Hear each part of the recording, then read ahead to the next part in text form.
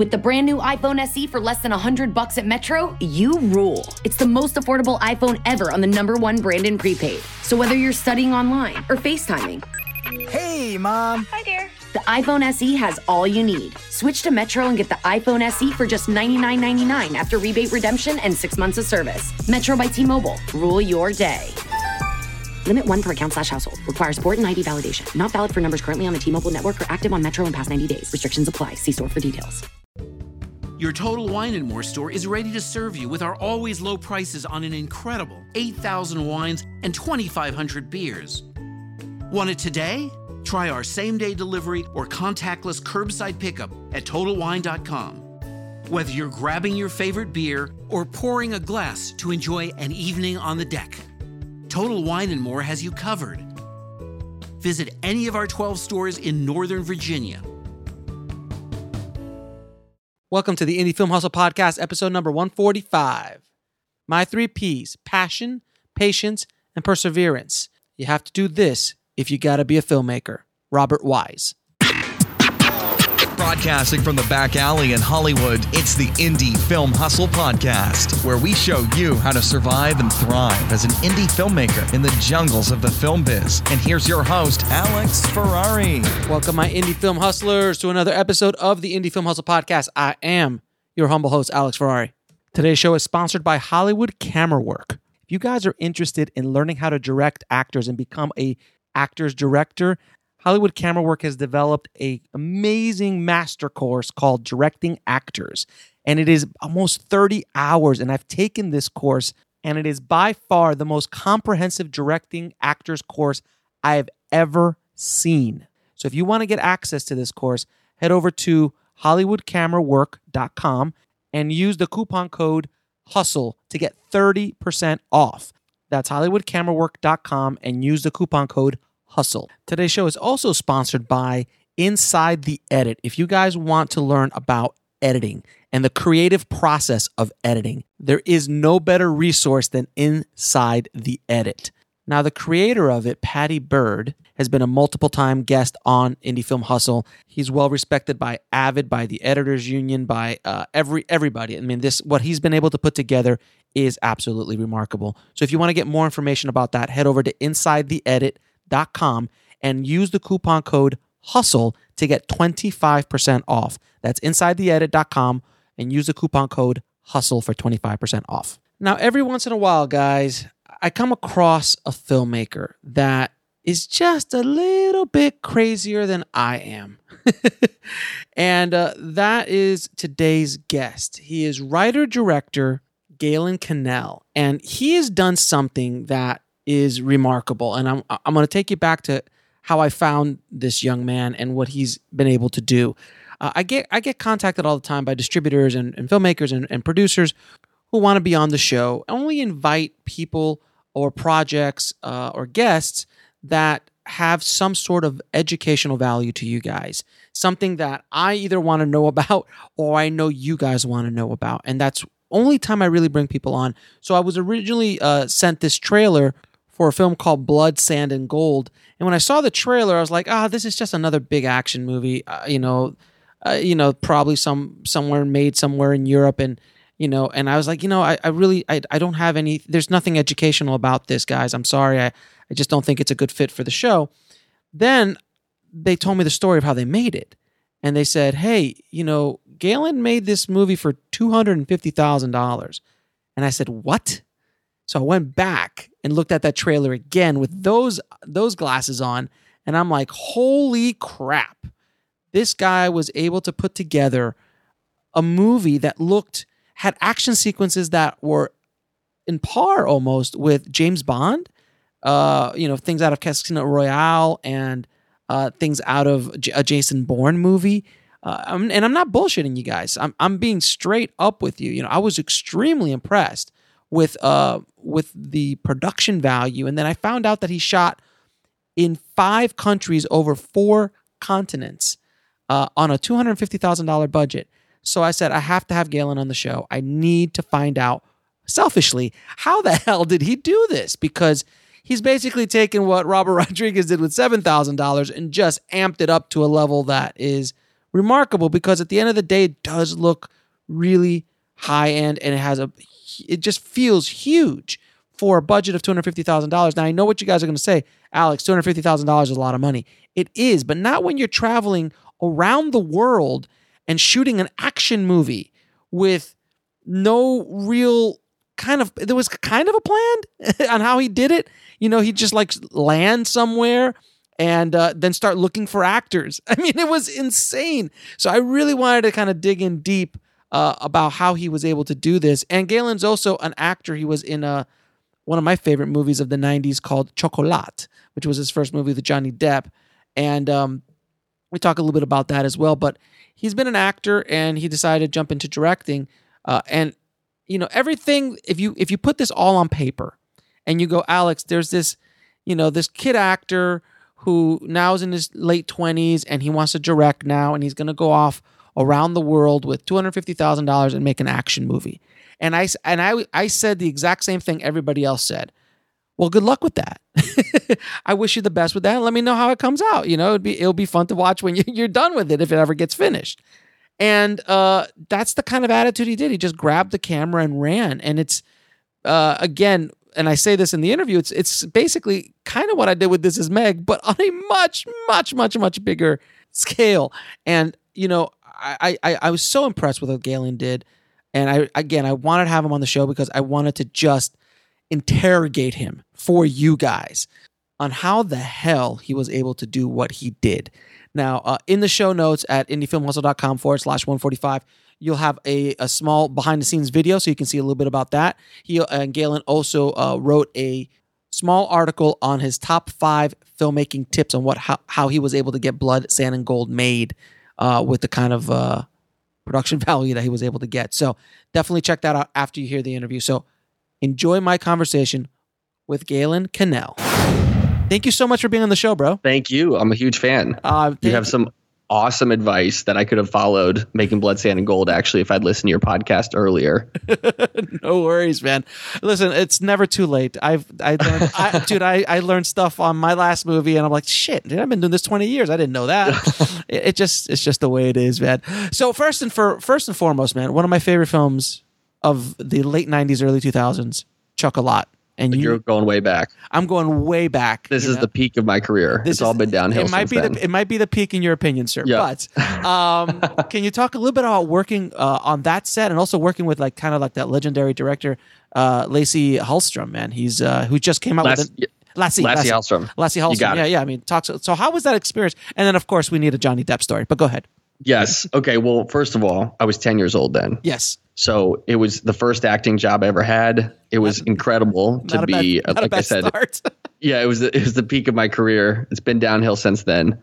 I'm just trying to regain that status. No, working. I mean, that's what I thought movie making was. We were with Carrie-Anne Moss, Peter Stormare, right. Just like legendary actors. Johnny Depp. I don't even think. Yeah, I think my parents were more impressed at the time. I couldn't watch most of their movies. Right. Right. Exactly. At age 10. Yeah. Like, who's this? I don't care about Judi Dench. Yeah. Exactly. Dame Judi Dench. So it was an incredible experience. Incredible cast. We filmed in France and in England. It was a total dream. I mean, when I woke up at age 11, I thought I couldn't believe it had happened. And it set me really on the career path that I took today. And I went to film school after that. Mm-hmm. But yeah, you just looking back, you just realize how fortunate it was to have that at such a young age and be around such talented, unbelievable filmmakers. Mm-hmm. So yeah, it's just an incredible experience. So give us a quick Johnny Depp story. Johnny Depp at the premiere, which was in New York City, mm-hmm. and it was sponsored by Godiva chocolate. What a shock! Enormous chocolate bunnies and rabbits and all sorts of stuff all over the place. People were just stealing them at the end or taking them home or putting them in their jacket. Johnny Depp was a big name then. He still is now. Yeah, he's doing okay now for himself too. Yeah. I've heard of him. No, and it was like you had access to all those people as a 10-year-old because he didn't want to deal with the paparazzi. He didn't want to deal with the adults. But at the premiere, he sees the 10-year-old kids from the movie. He says, "Oh, come on over. Let's hang out." Get to hang out with them. Not a Johnny Depp, but Carrie-Anne Moss of Matrix fame. Mm-hmm. She would. We were getting tutored on set because we still had to go to school. Right. So we had a tutor, and there was a trailer, the same way you have other trailers for actors on set, and she would just come in and tell the teacher, like, we're done with class for the day. I'm going to just do painting with the kids now, which was like all-time badass move. Right. Well, she is Trinity, so I mean, there is that. Exactly. There is that. So yeah, just being around those people is just incredible looking back. And knowing that I had that opportunity was really beautiful. So you started off obviously as an actor, and now what made you want to jump into directing and producing? I started working behind the camera. I started making films right after Chocolat, on a Sony VX2000, I think was one of the first cameras I had. Right. And they had Premiere, it was like early Premiere. Ooh, that's that. I'm sorry to hear that. That's a rough statement, man. It's like editing on Final Cut 1. It's like, ooh. Like on a Steinbeck. Right. No, that's actually better. A Steinbeck would have been better. So no, I edited that, and then I went to film school at NYU. But I feel like with this movie that we made, Blood, Sand, and Gold, it was really something that I'd always dreamed to do. I always wanted to make an action movie. I always wanted to make an adventure movie. That's what inspired me. And it was a total challenge to get to that point because nobody thought we could make a movie in 5 countries around the world with no budget, with no sign off from people in Hollywood. So like, right. One of the big things I wanted to share was just like some of the tricks that we did on that film, on Blood, Sand, and Gold, that if you're listening to the podcast right now, that you could do right now if you wanted to go out and make a movie, to make your movie look like it's a $200 million movie when it really wasn't, because we had to employ these throughout the whole film to make it look badass. Well, we will definitely get into all of that. But first and foremost, the people who are just listening and just tuning in, yes. Blood, Sand, and Gold is Gaelan's first directorial debut, correct? As far as a feature film is correct, isn't That's it? correct. That's right. correct. And a hell of a debut it was. I was approached for Gaelan to come on the show, and when they asked me, they're like, "Hey, would you like to have this director on the show?" And I looked at the trailer, and I just said, "Oh, it's just another big action movie, international action movie." I'm like, good and bad things. I'm like, no, but you know what I mean? Like, I'm like, oh, it's just another beautiful big action movie. I'm like, look, I really, my listeners need like kind of like gritty in the back alley of Hollywood, as I say, kind of information. And I'm like, I don't know what this is. And then they told me the budget, and I'm like, wait, what? And then I dug a little deeper, and just the production value of the film is insane. It's absolutely insane. So let's talk a little bit about your journey from script to actually giving a first-time director, quote unquote, $250,000 to the point do you get to the first day on set? Okay. So Blood, Sand, and Gold, action adventure film. It's in the vein of Indiana Jones. It's a treasure hunt, modern day treasure hunter. We filmed it in 5 countries all across the world, in Mexico, in Hong Kong, in Switzerland, in Dubai, and in Morocco. That's sick. And we filmed it over something like 57 production days, which was totally insane. And I think someone said that Spielberg shot Lincoln in 53. You got 57 production days? It was in the high 50s. That's ridiculous. Okay, please continue. It was totally insane. Please continue, sir. Yes, and so we did it with no help from basically anybody in Hollywood. I mean, people were like, "Okay, go live the dream, buddy." Yeah. Look, if you call me and you tell me this, dude, I'll be like, I'm like, you're out of your fucking mind. I'm sorry, like you're out of your mind. There's no possible way. Exactly. Right. And it's like real. I'm touched that people think that we had more money. Because that's great. I mean, but I wish we did have more money. But no, and the movie has explosions, helicopters, action sequences. I mean, we tried to do our ode to a big budget, action adventure film that I've grown up loving, and that I, through film school, I was like, this is the kind of movie I want to make, and that's what I wanted to do. But I could not have done that without a lot of the technological advances that we have now, and then a lot of kind of tricks that we had planned the movie around to make the most of a tiny budget. And that was really as we were making the script, we had to keep that in mind because we knew we were going to make the movie. And so we had to write the script around what we had. It was a little bit like the Robert Rodriguez style of filmmaking where he's like, figure out all the props you have and then write the movie. But instead of a turtle, you had a helicopter. Right. Exactly. But there was one thing when I set out to do this movie that I knew that would help us. And this is kind of like the first tip I would say is I knew filming and traveling outside of the country is a lot cheaper than you think. Mm-hmm. So our cast and crew, the core crew members, we took a plane ticket that went from New York to Mexico, Mexico to China, China to Dubai, Dubai to Morocco, Morocco to Switzerland, and then Switzerland back to New York. We went around the globe once. We circumnavigated it once. And I've actually done a little travel hacking, so that you get a much better deal when you do a worldwide ticket like that because you have layovers, right? You just keep adding on into one ticket, and you make the layovers be last a week or last 6 days. So the actual ticket for each of us was something like $1,700 each to do that for 2 months. Which was like that's a huge travel hack. Yeah, that's a huge travel track. A lot of people don't know that, but I actually doing research on travel hacking found that that's one of the big keys. Like you can travel the world on $2,000 because they want to get you on the leg that you're paying for, and then they'll put you on a leg that's cheaper. I don't know the whole details. There's probably podcasts about that, but sure, I'm saying it was like $1,700 each a person. And how many people did you have? And the second thing we did when we designed this is we said, what do we really need? We're going to the middle of the Sahara Desert. We need a camera. We need some beautiful lenses. It's not like we're going to have a lot of rental equipment outside of that. We can do this if the locations speak for themselves and the practical effects speak for themselves. We can do this with a documentary style crew. And so we just had a producer, a director, myself, and you are the director, you mean? Sorry, a producer, producer, director, a camera person, a DP, director of photography, and one other person who was doing kind of pulling focus. And that was the whole crew. How about a sound guy? Or did you pick up sound guys along the way? No, a producer did the sound guy. Oh, but producer, okay. Producer did the sound. So you had you basically had a 4-man crew? We had a 4-man crew outside of Mexico. Okay, and your talent, your two main talent.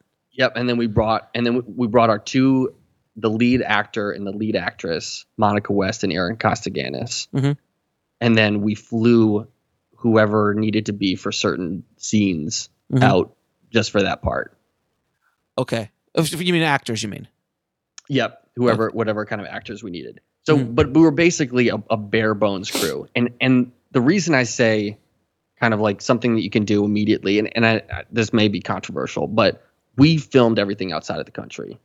And there was something, and you could do this definitely in different parts of the U.S., but there was something incredibly magical about going to places where people don't often see film production because they were so helpful in a way that, if I bust out a camera right now in New York City, people would be like, you have a permit.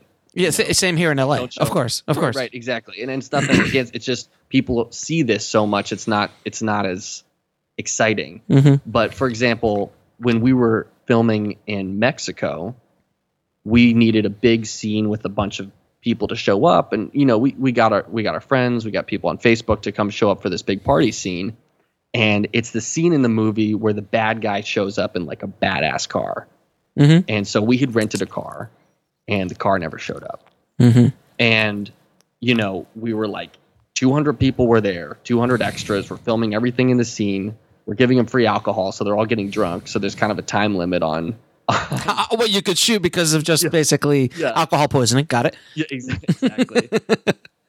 And a friend, we're freaking out because the rental car, the nice rental car we had, didn't show up. And a friend of a friend of a friend was like, oh, they're shooting a movie. I'll bring my $200,000 Mercedes SLS to the set. Nice. Which has the doors that rise up on the side. Badass. Back to the Future style, right? Exactly. and it just was like a dude who he wanted a Facebook photo. He wanted to be part of a film production and get a Facebook photo with him in front of the, with his car there and everything. Mm-hmm. And the same thing happened on the other side of the world in Morocco. Is we were filming the opening scene of the movie, which they're finding this treasure chest, and we're in the middle of the Sahara Desert. We don't have a treasure chest, right? Mm-hmm. All right. Right, of course. we couldn't bring it on the plane. All right. And there's a guy, like a local guy, who was like totally down with helping out with the movie. He said, dude, my dad, he's got a bunch of like old chests that he sells at the market. You can totally just rent one for the day. But let me. So I mean, okay. So you're now traveling. You're a world globetrotter at this point in the game. You've got four main cast. I mean, four main people with you. Right. There has to be logistics when you land. Like, who's booking the hotels? Who's jumping to these locations? Like, who did all this research? I mean, because it can't be you guys. I gotta believe, unless your producer is a super producer, which at that point I want his name. But he is a super producer. Okay, he is a super producer. Okay, his name's Francisco Arias Flores. Okay, and if you ever want to make an action movie like we did, use him. Okay, but it brings to the second kind of tip that I'd say for filmmakers, which is use Airbnb. And I say this because Airbnb, or it doesn't have to be specifically Airbnb, but use an online platform where you can rent someone's house or rent someone's place. And this was invaluable because what we did is we would pick out the scenery we wanted. So we wanted to go to the Sahara Desert. We wanted to film the dunes. So the closest city there is tiny city called Merzouga in Morocco. And there was this one German lady who's got her house on Airbnb there. And it's something like $65 a night. And it sleeps like 8 people. And you literally walk outside and it's like the most beautiful sand dunes, it's like Lawrence of Arabia. Right. So we picked these Airbnbs in each of the countries near the areas that we wanted to. We would stay there as a crew. And then we'd also have a location to film. Let me give you another example. Another place in Morocco is called Chefchaouen, where we went. And we picked it literally based on a Google search because the entire city is dyed blue. All the walls of the entire city. Yeah, they're gorgeous. It's beautiful. And it's like world famous. So there's an Airbnb. There's a woman, a Spanish lady, very nice, who rents her like 4-story apartment building that's in the historic downtown. It's all blue. It's like it's a castle. Yeah. And so we showed up there 2-3 days before. We knew we were going to film in the city, and we used the rooftop of the building to film a scene. We used a really beautiful room inside of it to film a police station scene. And it was our home base. All the actors, the crew we all stayed there. Are you writing a little bit as you go along? Like basically rewriting certain things just based around the locations you have or the things that come up? We definitely had to improvise. Okay. We definitely had to improvise. And that's another thing I would say to anybody is you have to prepare to improvise. And we did that not just to make something work, but to make something look better. So I know these stories sound outrageous, but everything's true, I swear. No, it does. No, but I'm yeah, go ahead. So an example of how we improvised to make the movie look better is we were filming some explosion sequences in Mexico, and we were filming this like so stop right there. Stop right there. How did you get the explosions? How did you get the pyrotechnic guy? Because I can't believe you just grabbed a bunch of fireworks and blew shit up. So how did you? I want to take it step by step. How did you get that dude? Right, we're going step by step. All right. How'd you get that dude? So I know there's a lot. I know there's a big push right now. Everyone has the ability on their computer to make special effects, to do all of that. And I think that's great. But for us, for our budget, going practical was extremely cheap. For example, having someone, render out, build all the composite stuff. I don't have that skill set. No one on our crew had that skill set for explosions. But we purchased we got a pyrotechnic guy, and the bombs that we set off in our movie, they were only $50. I'm not making that up. Okay. But you $50. And you were doing it in a non-populated area, and you did have a pyro guy there. We had a pyro guy. He was in Mexico. He'd done a bunch of films. He was relatively inexpensive as well. But he was like, Gaelan, look, each of these things cost me $50. So you're like, give me 10. Put it in everything. Give me 10. Let's add more explosions. So we're doing one sequence. You were talking about improvisation. We're doing one sequence where in Mexico where we'd blown up stuff. We were in a rural area, and part of the scene after the explosion, there were all these like oil cans, and they were all burning on fire. Mm-hmm. And we said, like, look, this is like a sick backdrop. And of course, I'm telling it like it was totally rogue. There were safety people there, etc. Right. I was gonna ask safety people. Also, I mean, generally speaking, when you have explosions happening on the countryside, aren't people gonna call the cops? Are the police or local authorities aware of what you're doing? I'm assuming there are no permits, but like these people in the neighborhood nearby did call the cops. Okay. And they just came and kind of like hung out with us. Of course, because there's nothing else to do. Yes. Got it. Uh-huh. And we begged forgiveness after the fact. It was like a ruin. We were way out in the countryside. There was no like. So so let me just, because I gotta break this down for everybody. I gotta break because you're going at a mile a minute. So I gotta break it down. So you went out into the rural countryside of Mexico with a pyro guy and a bunch of explosions. You basically asked no permission from anybody. Okay. So then there was permission. Okay. Most of that is correct. Okay. We did have permission to use the site we were filming on, which was like an abandoned castle. Okay. So the owner of that property knew what was going on. Yeah. Good. Yeah, exactly. So we were making a movie. Okay, great. So you had permission from the landowner, but no authorities were asked about anything as far as police or, God forbid, a film commission or anything like that, right? I'm on point so far.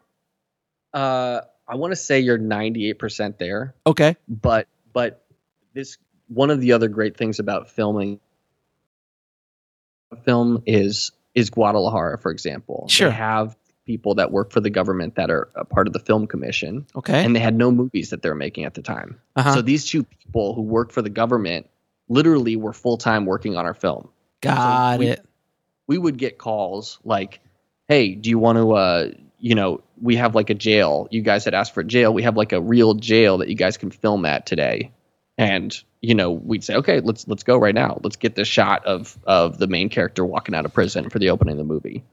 So I love this, man. I really do. I'm sorry. I just love this improv, like, screw it attitude. Just like, hey, we're just going to go down to Mexico. We have a bunch of stuff we're going to shoot, and things will just happen. Things are just going to pop up. I think that goes back to what I was saying, which is like, if you film in an area, if you're really cool with people, of course, and you film and you're nice, people will help you out. But if you film in an area that doesn't often see films, they're totally, it's like, it's exciting. And it's it's super seeing exciting. Films as a magical thing, not a nuisance. Not something that, right. Not like here. Which is, I mean, I shoot a bunch of commercials too. And it's like, everything's permitted, everything, whatever. You have a dog walking around on set. You have like 17 different people from different organizations there just for the dog. Oh, God, I know. Yeah, I know. And that's great. But I think when you're making a film, that's art, and you want to have complete freedom. And you don't want to it's not about being dangerous or reckless, but it's about just like being able to, have that freedom to go create. I feel in the moment. I did exactly what you did, but on a much, much smaller scale with This Is Meg, with my little movie, and it's exactly the same plan. I was like, I want my freedom. I want to go out. I just want to, it's just me and two other guys. What do I actually need to go make the movie? You just amped everything up to 1,000, so instead of a small character piece, you've made a huge action movie. Which is, and I hope more people are going to start talking about this, because I'm gonna scream it from the top of the hills on this, because it's inspiring, man. And this hasn't honestly, I haven't seen anything like this before. I haven't heard of anything like this before. It might have happened. I just don't know about it. Thank you. But and we have more stuff to talk about. We'll get into the gushing later. Go ahead, continue. Yeah. So No. So it's just kind of I forget where we were picking I think we were. There was explosions that you're working with people. You were working. Right. Yeah, people just called the Mexican government officials. Yes. Uh-huh. That's the recap right there. Pretty much. Yeah. Next, there's explosions and we're in Mexico and dreams are happening. Yes, exactly. And just preparing to improvise. So we were doing this explosion sequence, and the set was actually like kind of catching on fire. We had, we could have put it out. It was ready to be put out, but it was like this is this unbelievable backdrop that we hadn't set up for of these flames burning in front of the castle. Chris, our main guy, our main bad guy, said like, let's go film here. Let's get you like in front of all of this again, not in a dangerous way, but he was like, heck yeah. Everyone on the movie would recognize kind of how absurd it was that we were doing. And this is something, it looks like, the final sequence that wasn't planned. It was supposed to be explosions and then some other shots. And instead we have like the bad guy crawling through, burning rubble. It's like a Michael Bay film. And that's kind of just like, we tried to steal those moments whenever we had. The idea was really like, if you put it in one thing, it was like, how awesome will it be if you have one great camera, some beautiful lenses, a couple fake guns, and you land in the middle of the Sahara Desert? I mean, no matter what you make, it's going to look badass. Fair enough. You could point the camera in any direction, and you're like, all right. And it's lit. And we're lit. Yeah, this is some mind-blowing stuff. Yeah, we're lit. Let's go. Yeah. So I want to back up real quick because because I know a lot of my audience is going to want to know this. How did you get the budget? Who is the maniac who gave you $250,000 to do this? Right. So, and you don't have to say names, but just tell me in general. No. So there's three parts of this, and I don't want to lose anyone here. I was on, before I did this, I was on a Cartoon Network TV show for a while, and I made some money doing that. And when I wanted to make this movie, it's tough. I wanted to have like complete freedom. So I took the amount, whatever money that I had saved up from acting, and I put it all into this. My bank account had like $600 after the end of this movie. So you financed a chunk of this. I financed a chunk of it. And then what I did, and this I think is the only way to operate, is I told two other people in Hollywood that had known me, that were connected loosely with films, and wanted to invest in some type of movies that I had just known through my network. And I said, listen, we're going to start filming this. I'm putting up the budget right now. We're going to film this. I believe in this. I don't have sign off from anybody else, but if you believe in this too, see what we're doing and help us out. And no one knew this at the time on the set, but the budget that I had would not have gotten us through the whole film. Oh my God, you're a maniac. I love it. No, you're an insane man. Go ahead. But when we were there, and in week one we filmed, and we'll talk about this because I know you're a big gear guy. Yeah. We talked about, we filmed some drone stuff, we filmed some explosion stuff, and I sent this footage back to Los Angeles. And these people are like, all right, this is nuts. Here we go. But it was the attitude where you're basically just saying, look, the train is leaving the station and you can either get on it or get off, but it's going. Man, I mean, do you mind me asking how old you are? I'm 27. Okay. Because you have basically the same attitude I had when I was 27, which you're a maniac. Because as a general statement, and I say this in a good and bad way, as a general statement, and I've been on those projects where the train left the station. I've been close to projects where the train left the station, and then the train derails. And more often than not, the train derails. So you were really rolling the dice hard. And not only on your idea, your dream, your vision, but on your pocketbook, your wallet. Not your pocketbook, but your wallet. Years from now, when I try and buy a house and can't, I'll blame this. But for the moment, I don't regret anything. And you shouldn't. This was like, dude, this was the thing I would wake up every night, literally wake up every night, wake my girlfriend up and say, I have to make this action movie. I have to make it. Like, that's what I want to do. And she's like, all right. Let's go do it. Go for it. Go for it. No. You don't want to show up 15 years down the line and be like, well, everything's pretty cool now, but I didn't get to do that one thing.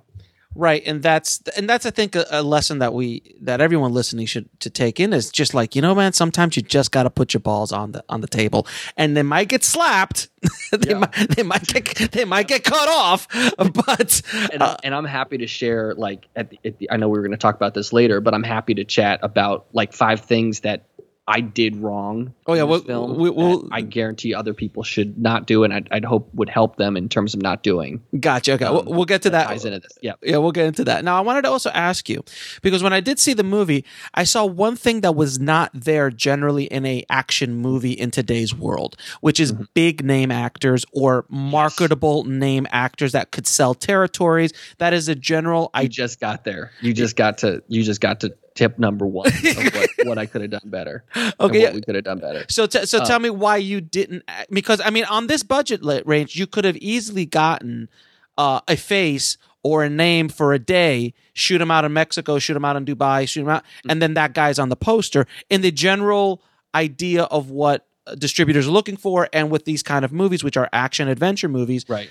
I've never seen an action adventure movie at this scale, knowing that I know what your budget is, but at least at this perceived scale, without any faces or names in it that bring money to the table as far as distribution is concerned. So please enlighten us.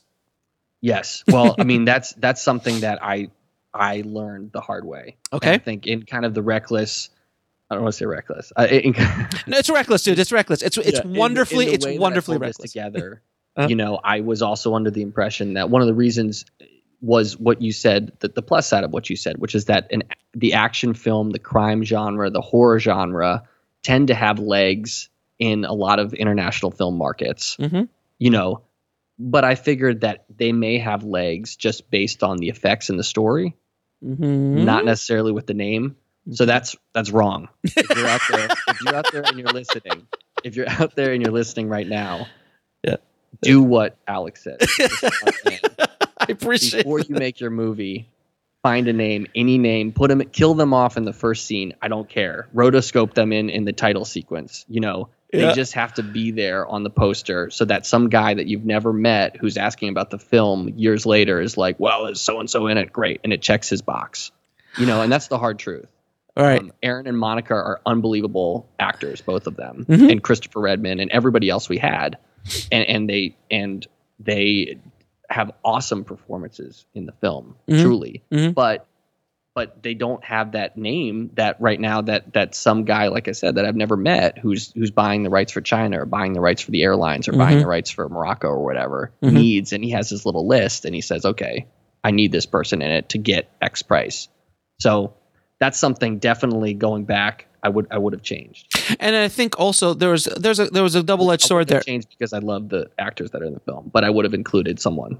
Right, you would have, yeah, exactly. But there's something to be said though. I mean, what you've done is great, but you could, and when you were starting out, like you basically had no street cred. You had not done a feature, so it would have been really difficult for you to get somebody on board as well to go on this crazy adventure.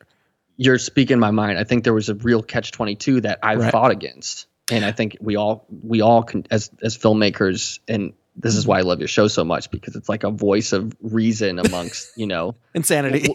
But how it really is, you know? And I think we all struggle. There's a real catch-22 in Hollywood, and there's no other way to say it, which is right.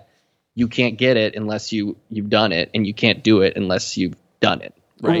Right. And so looking at it from my perspective, if a first-time director who's in their 20s, no offense, but in their 20s, who have not directed a lot other than some short films, and someone's like, hey, we're going to go around the world and make a movie, tradition or logic states that as an actor, you have to be a little nutty too, to jump on that bandwagon. So a name actor, even a face that's worked a lot in television or anything like that, it's a risk for them to do something like this. Now, if you do this exact same model today, you have Blood, Sand, and Gold as a reference. You will be able to get other actors to jump on that journey with you, because now you've got that street cred. But you couldn't. It would have been a little bit difficult, or you would have had to have paid a lot for that one actor to come out for the day. And I have two good stories that will enlighten this point. Go ahead. So one is what we tried to do here. I know you've talked about this. I think you just had a podcast like a few days ago about this, which is that I always say when you're making a movie, it's so much of it is teamwork, but you have to be nice. And there's two parts about this. One is you have to be nice because being nice to people, you're going to already have a built-in network when you're going out to promote it, right? Right. But number two is what we tried to do with this movie. When you recognize that filmmaking is a huge team sport, we tried to do something that I haven't seen yet. And I think we should start to see more as people start making more films at different lower budget points, is structure the movie like you structure startups, which is that every single person, not just the actors, every single person, I'm talking about the casting director, the assistant directors, every single person who's working those 16-hour days should have some percentage back end. In our movie, we made sure of that. So every single person who is part of this film, whether it's sound mixing, whatever it is, they all get a percentage back end on the sales of Blood, Sand, and Gold. That's awesome. That's hugely important. That's how businesses are set up nowadays. You know, especially filmmaking to me is so much like a startup because you're basically building a prototype product.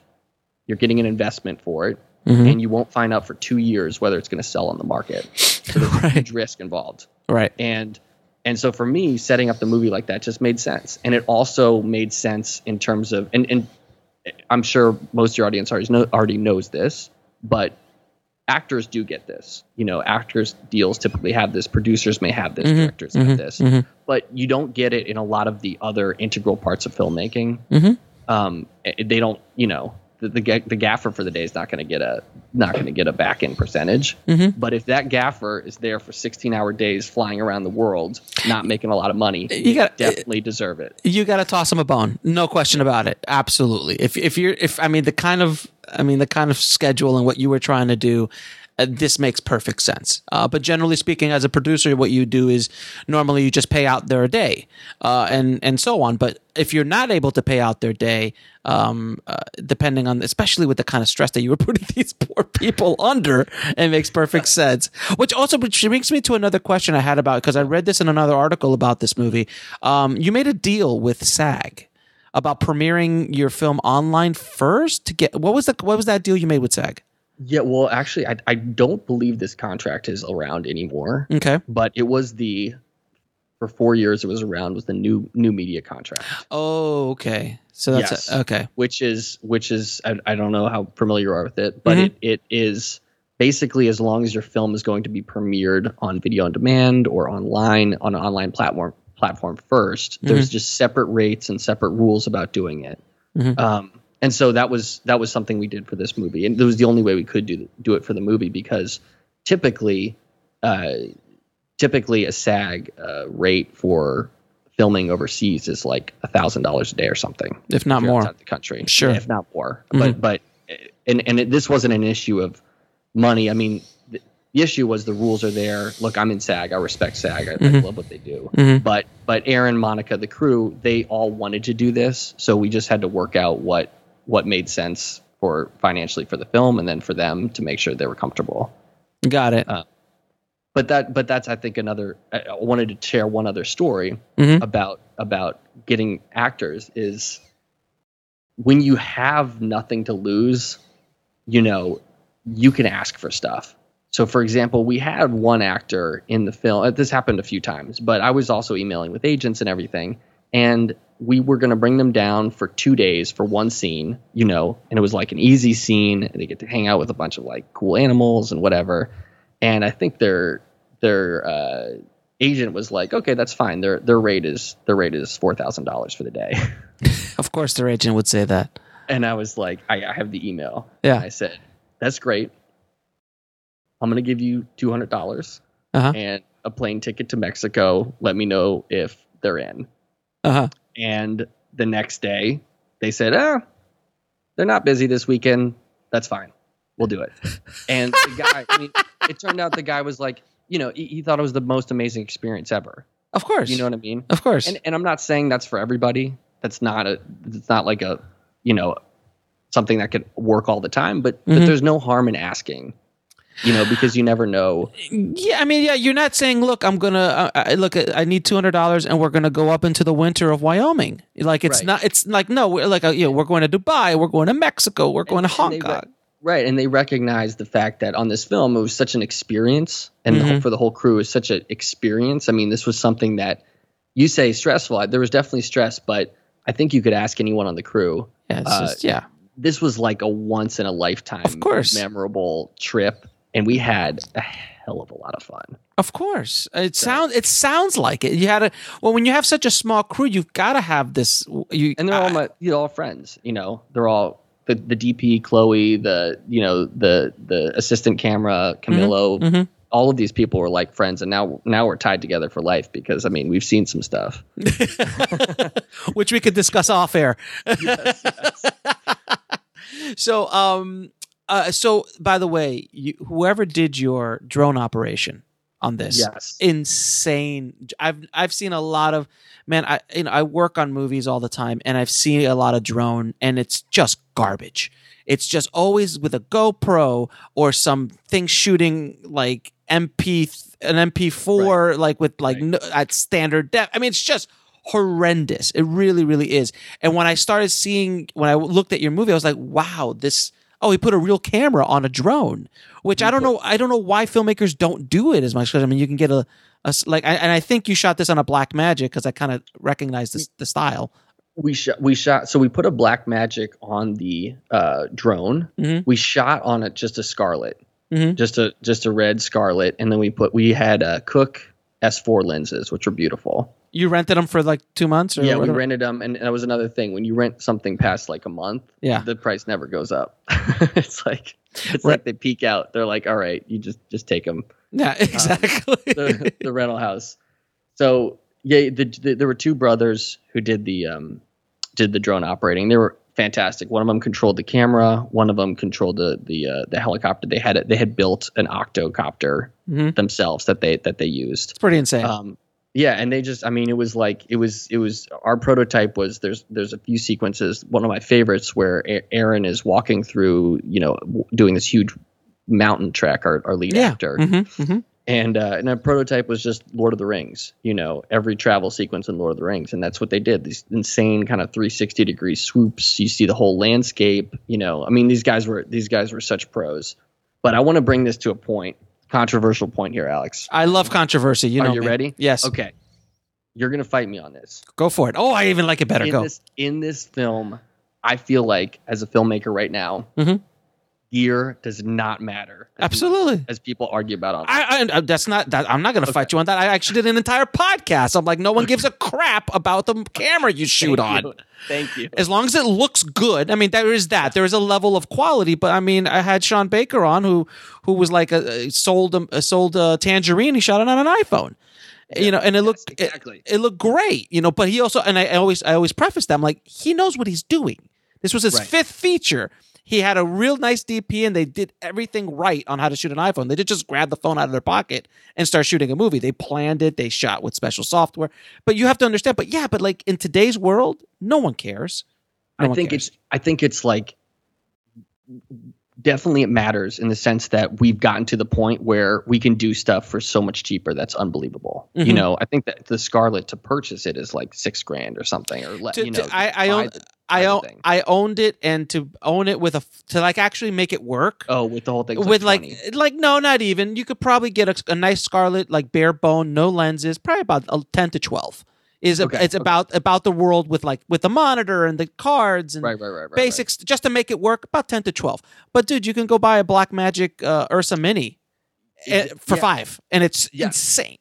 And it's like, so it's gotten us to that point, and the fact that you can do drone shots now, that's a easily used tool that everybody has now in their toolbox. Which before was like completely cost prohibitive, trying to get a helicopter pilot and oh my god, and trying to get with a gimbal at the front and the gyro, crazy,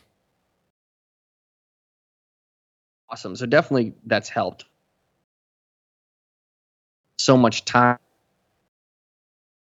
Like what camera we're going to shoot on and whatever, and it's like you said, it's just they're all, no one's going to the theater looking at the pixel count. No one's going to the theater, looking at what kind of color thing you put on in the back end. They want to know if the story's there, and they want to be entertained. At the end, if that's an iPhone, then shoot it on an iPhone. But it should not prohibit you from going out to make your movie. Right, and that's the thing, and I'll make this one quick statement, and it's absolutely true. It's like, look, guys, at the end of the day, you could shoot. I shot Meg on basically a $1,500 camera, which was a Blackmagic 2.5K. Yeah, Blackmagic, cinema camera 2.5. I got it used for $1,500. Okay, so seriously, and it looks. It looks as good as a lot of stuff out there. I'm not going to say it's the best thing ever shot, but it's definitely acceptable. And people have seen it. No one's ever that have watched it have ever said, wow, it doesn't look as good as the Alexa, or it doesn't look as good as the. I'm like, no, they're into the story. As long as there's a base level production value in the way it's shot, which is now pretty much 1,000 cameras. We're past the point of the DVX 100A. Yes. We're past the point of like, oh, it's because it's shot on this camera. We're past that point, guys. Technology-wise, like we left that world about almost 10 years ago. At this point, and for the kid who writes in about the pixel size, just send him $5. That's what I say. Anybody who takes the time to watch the movie and tell you that, just send them $5. They'll be happy. That's not a bad idea. But good point, sir. You're right. You win. You're right. That I didn't shoot 8K this time because I'm not watching it. Gosh, because I'm not Guardians of the Galaxy. Right. I'm sorry. Right. I can't afford the new X, the new whatever 825K whatever it is that they're going at now. So go ahead. No, go ahead.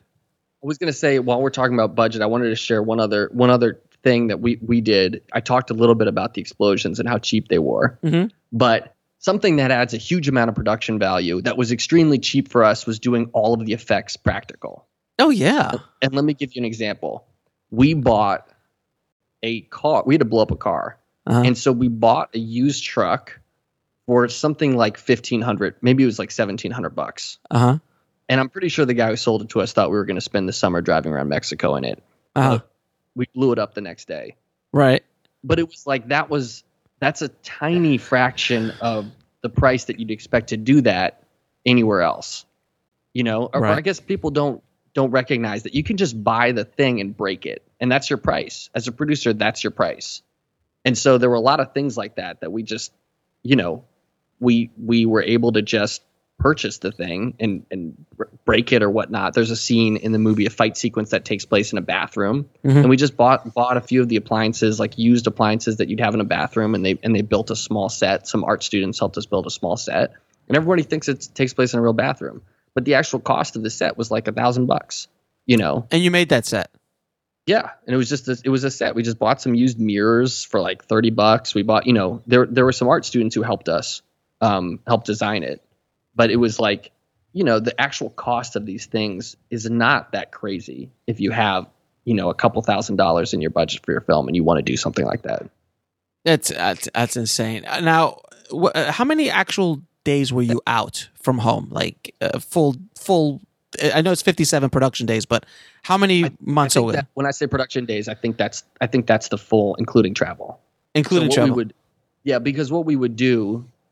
Back to one of your earlier points, how did we logistically do this? So what we would do is we would pick the place we wanted to go. We purchased the plane tickets, everything about a week or two before we started filming. And we laid out a schedule that had kind of buffer days when we landed in new places because we didn't know anybody there. Right, that's my point. A bunch of the stuff we didn't know. I mean, I'd never been to Chefchaouen. All right. So we rolled up there at the Airbnb, and we needed... I'm sorry, it's nuts. I love it. But we rolled up at the Airbnb, and we needed two people to get in a fight with us to play police officers.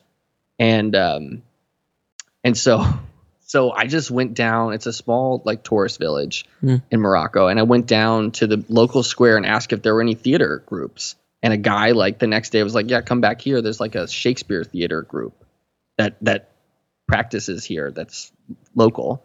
And I met two of the guys and I said, look, we're trying to make a film here. We just would need you for 2 scenes. And who's going to say no to that? And they're in it. Right. And the thing that also mitigated it is I was unafraid of having people speak local languages, which on a basic side, if they weren't the greatest actors that we could find, having them speak in a different language would help mask that to English audiences. So, and it helped. They were more comfortable doing that. So we filmed this scene in Arabic and French and Spanish with these two Shakespeare actors in Morocco that we'd met the day before, and we did a fight sequence on the side of a hill. And they're like, I still have their email addresses. They were super cool. That's amazing. You're blowing my mind, dude. Seriously, it's something that, you know, I'm a little bit older than you. When I say a little bit, I mean a lot. But I remember being 27 and being like, when you get to 37, you'll go back and you'll go, oh my God. Yeah. What the hell was I thinking?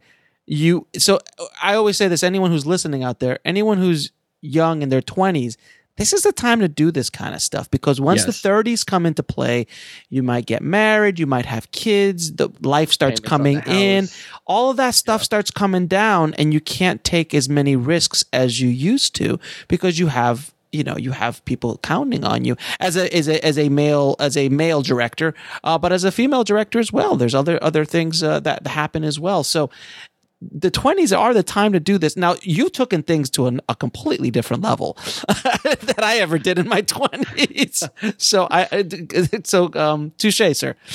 No. So what are some of the lessons that you did learn on this process and that you would warn us all about?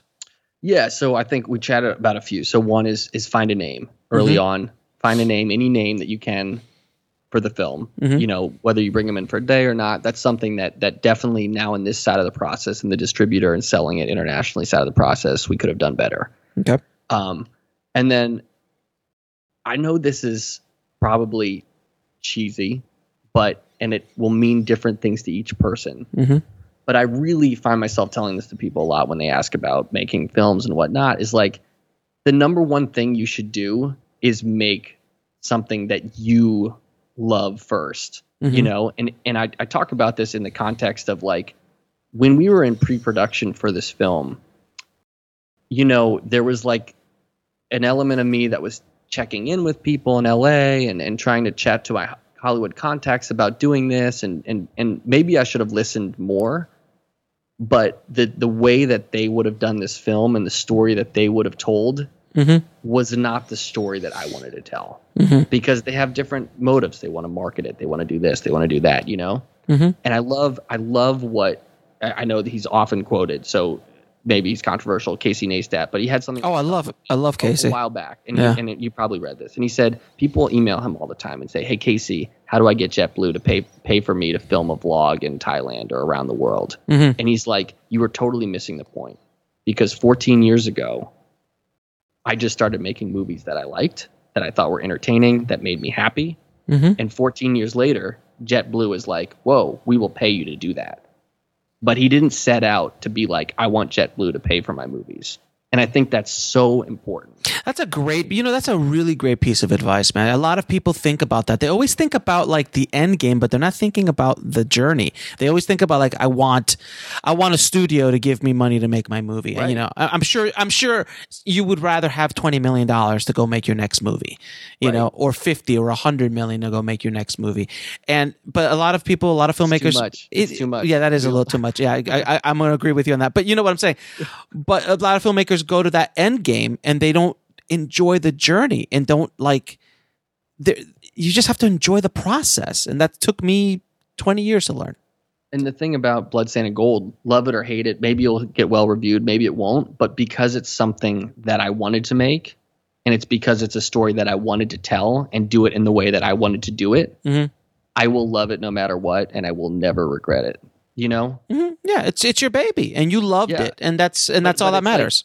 Yeah, and that's more important, you know, than being like, oh, well, someone in Studio City right now is like, oh, it's good, but it doesn't have a name, you know? It's like, whatever, this is the movie that I wanted to make. I made it. Here it is. Take it for what it is. And I think Casey Neistat is that kind of story he tells is just great. It's just like set out to make that first. And you know what? If someone then gives you $50 million along the way, great. Mm-hmm. It's exact. Look, it's the same process I've been going through with Indie Film Hustle. I just popped it up a year and a half ago, and it was a super smart move. I mean, I popped it up a year and a half ago. And what is this? This is episode what, like 160? I don't know. by the time this airs, 200? Am I 200? No, we're not there yet. But you'll be hold it till then? You'll be in between the 140s and 150s probably. So, which is insane. But I love what I'm doing, and I enjoy helping other filmmakers. I've been doing it for a better part of a decade. I did it back in 2005 when I first started out. So it's something that's in my blood, and I've always wanted to do that. And then because I'm doing what I'm enjoying, all these other opportunities have opened up. So yes. Casey's completely right. I get to meet filmmakers like you that I would have never met if I was just sitting around bitching about not making a movie or not, or like, oh, the Hollywood's not doing it for me, or they're not seeing my genius, like a lot of filmmakers say in their own heads.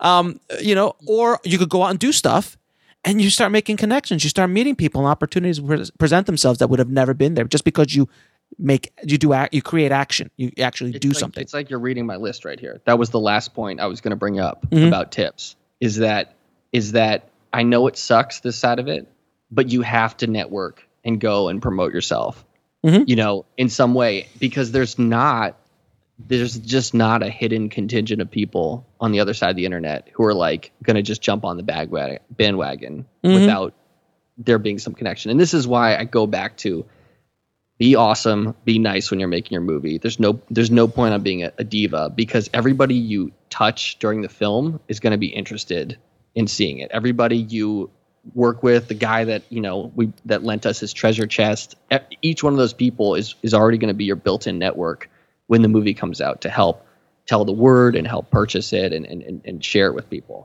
So I mean, it seems obvious, but it's just like there's not this hidden group of people who are like, whoa, I wonder what you're doing right now. You have to really go out and like meet people and tell your story and do podcasts. Yeah. So thank you for having me on. No worries. Now, your distributor is Gravitas, right? Yes. Can you tell us? They're great. Yeah, they're awesome. They're friends of the show. And how is that process? Because obviously you don't have a star in it, so they obviously saw some value in it to pick it up. So how did that process go around? Yes. So that's been a tough process as well. So when we finally finished the film, we were looking around for what to do next, and we had a lot of issues with exactly show with, which is people looked at it and were like, it's just like another action movie. And in this marketplace, just another action movie doesn't cut it, especially without a name attached. So I think what really kind of raises the difference is when you hear about the story of how it was made, and you see this as an independent film, and kind of hear about, that really puts it in context, I think, as a story and film. So Gravitas saw that, and they picked up on that immediately, and they were like, this is really cool. As we market this, let's make sure we market, just about how ridiculous it is that you guys made this for so little money. And then the other thing they saw too, which I was banking on a little bit, was they said, this is a genre that does really well for us. I mean, listen, Alex, there is a reason that it's called Blood, Sand, and Gold. It is because first of all, the first letter's B. The first letter's B, which means it's going to be very high up on your Netflix queue. I kid you not. No. It's called Blood, Sand, and Gold is because if it's Friday night, those are the three elements that I want to see in a movie. It's as simple as that. All right. If I want to watch an action adventure movie, I want some blood, I want some sand, I want a lot of gold. That's it. And I love that. It's like just down to the heart of like what we're trying to show, and what if you embark on this adventure with us, what we show off in 90 minutes. That's awesome. Are you going to be doing a lot of like behind the scenes, special features, any of that stuff? You are slowly rolling out a few kind of ridiculous behind the scenes videos, which you can find on our Facebook page, facebook.com/Blood, Sand, and Gold, and then our website just bloodsandgold.com. Right. And then we also have sold the film. We have Multivisionaire Pictures, who's great, is an international kind of seller, film distributor. And so they sold the film. It's been picked up in China, in Germany, and then for theatrical in Thailand, which is like, that's awesome. I kind of want to get the whole cast on a plane and just show up. It only costs you a few $100, so might as well. Yeah, exactly. As long as we string it together to all the territories. I don't know what that means, theatrical in Thailand, but I'm down. I'm down to figure it out. So I know you haven't done this before, but do you think you're going to make some money on this? I hope. I mean, I know that. I know that my mom and dad are going to buy it. There's that. My mom's struggling with the iTunes link. I love her to death. She's got to wait till it goes to the Google Play Store. But wow, I'm banking on at least that. I mean, you can purchase it now on iTunes. It's the price of, there's a pre-sale. It's the price of 2 coffees. And that would greatly help us. But it is going to come out March 10th in select theaters in the U.S. Okay. And also online on video on demand at the same time on March 10th. So it's you're doing a small theatrical here in the U.S.? Gravitas is doing three I don't know what you'd call it. 3 areas, 3 cities, I guess. Territories. Yeah. 3 territories. There we go. So we don't know what those are. We find out in the next couple days. But certainly I'm planning to go with our co-stars and make some surprise appearances at whatever those theaters are. Nice. That's awesome, man. Why not? At least it'll be us in the. At least it'll be us. At least there's at least 5-6 people at least. Yeah, exactly. So, what advice would you give a filmmaker just starting out in the business? I would say you have tools right now. Go out and film something. I mean, if this podcast, if this episode, if all of these podcasts that you made teach you anything, it's that you can do this right now.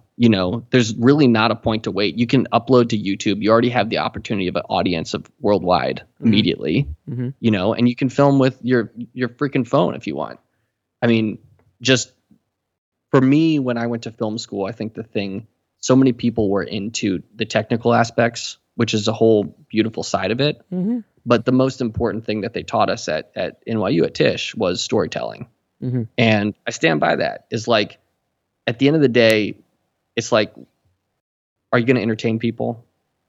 And you can do that right now with your phone. You can do that on any medium that works for you. So that's where you start. I would start right there. If you want to break into the business, you should also listen to this podcast. I should appreciate it. That's my advice.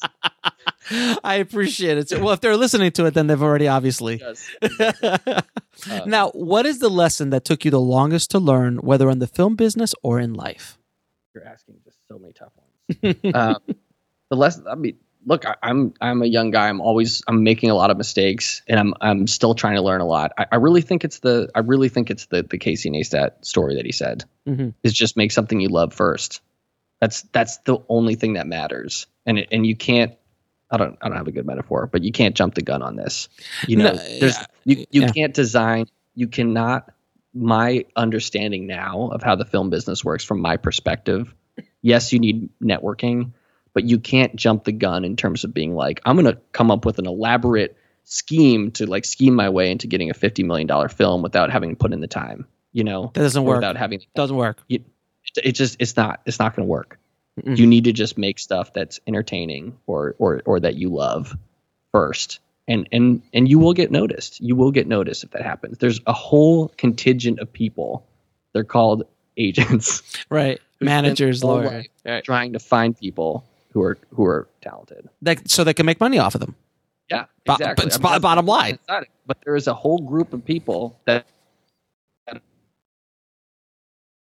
combing stuff, looking at viral videos, looking at those people because they want to sign people who are talented. Absolutely. I think in this day and age, the other thing I'd say, and again, it sucks if you're an introvert out there listening. I hear you. I am that person too. I try to be more private. Is now there is a real currency online to having some kind of following. Yeah. And look, it sucks to say that, but people are making decisions. From my understanding of what I know, people are making decisions on that based on if there is a built-in following for a product, if you have Instagram followers, if you have Facebook followers, if people like are watching your video that you're putting out on YouTube. It's ridiculous. It's ridiculous, but true. Yeah, no, and it's not something that, I'm still trying to figure out that. I'm sure everyone's trying to figure out that, but that is an element now of the networking, promoting that people, that unfortunately, if you're an introvert like me out there, that you have to pay attention to. It's something that you have to I've done multiple podcasts about building your audience, and it's just imperative now, especially if you're in the low budget world. Like, you're going to try to sell something yourself through self-distribution, and without an audience, it's your mom and your friends are not going to be able to pay for that movie. Right. Exactly. So, what are three of your favorite films of all time? Ooh, three of my favorite films of all time. I'll tell you my favorite. Mm-hmm. My favorite is The English Patient. That makes perfect sense. I love that movie. That movie is just great. Man, top three. I used to have a. No, I mean, yeah. I'd say that was the top one. I love every. I just have a different perspective. I mean, I think everyone does when they work in the film industry about movies. Mm-hmm. There's so many movies that it's harder to find movies that you get thoroughly immersed into, mm-hmm. because you pay so much attention to how it was made and mm-hmm. what was happening behind the scenes. Mm-hmm. It's kind of like the curse of being a filmmaker. Right. When you see a movie, like, I would say, when I see a movie like The English Patient, something that I love about it is I just get totally immersed in it. I don't even think about how they're making stuff. It was like Shawshank. Like, I watched Shawshank, and I'm not even talking about like how Frank Darabont moved the camera or how he lit the scene. I'm just in it. I'm there with Andy. I'm there with Red, and it's just magical every time. Yeah. Yeah. I mean, I'd stick it at that. That's the best. Now, where can people find you? So right now you can follow along with the film, facebook.com/bloodsandgold mm-hmm. or bloodsandgold.com. And then you can also pre-order our film on iTunes right now. If you just search under movies or just put into iTunes, Blood, Sand, and Gold, it will be available on other platforms. And then I also have a Twitter handle, just Gaelan_Connell on Twitter. Perfect. And I'll put all that in the show notes, guys. So, Gaelan, man, I can't express how much it was such a great... It was such a pleasure. Yeah, it was so much fun having you on the show. I had so much fun on the show, and you're a real inspiration to a lot of filmmakers. That's why I always... You as well. I'm still listening. You've got a few to go through then, my friend, if you just started. Thanks again for being on the show, man. Well, guys, if that doesn't inspire you to go make a movie, I don't know what the hell is going to. I mean, seriously, what Gaelan was able to do with Blood, Sand, and Gold is remarkable. And I have gotten a chance to see the movie early, and I tell you, it was a hell of a ride. And I wish him nothing but the best. I can't wait to see what he does next. And if you guys want to watch the movie, it is going to be released on iTunes March 10th. So definitely go and pre-order and support indie film. Absolutely. Just out of morbid curiosity, if you want to see how he was able to do what he did, I definitely suggest you go out and either rent it or buy it on iTunes. And I'll leave a link for that in the show notes at indiefilmhustle.com/145. And again, there's no excuses, guys. If you want to make something happen, you can make something happen. There is no excuses. You can grab a camera, go out and make a movie, sell it, rinse and repeat.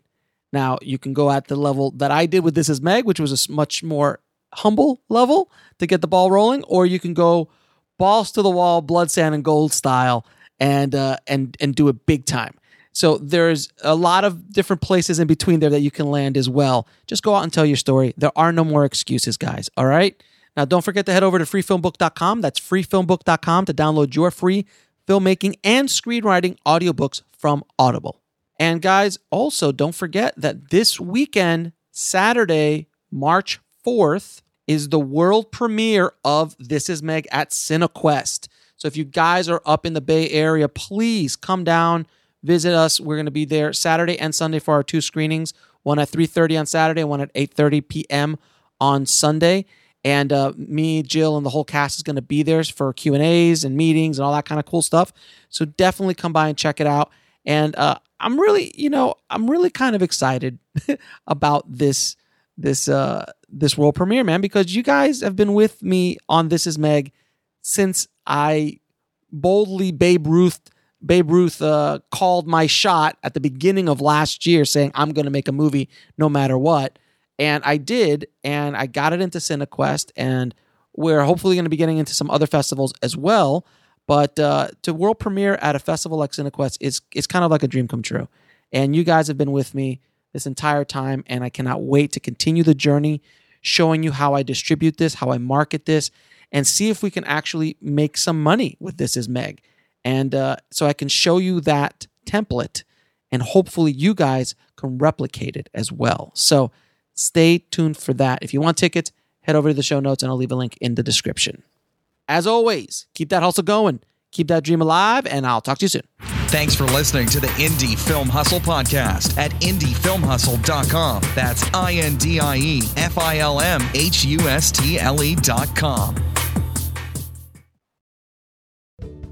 Your Total Wine & More store is ready to serve you with our always low prices on an incredible 8,000 wines and 2,500 beers. Want it today? Try our same-day delivery or contactless curbside pickup at TotalWine.com.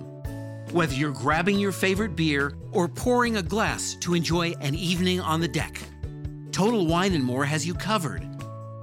Visit any of our 12 stores in Northern Virginia. Your Total Wine & More store is ready to serve you with our always low prices on an incredible 8,000 wines and 2,500 beers. Want it today? Try our same-day delivery or contactless curbside pickup at TotalWine.com. Whether you're grabbing your favorite beer or pouring a glass to enjoy an evening on the deck, Total Wine & More has you covered. Visit any of our 12 stores in Northern Virginia.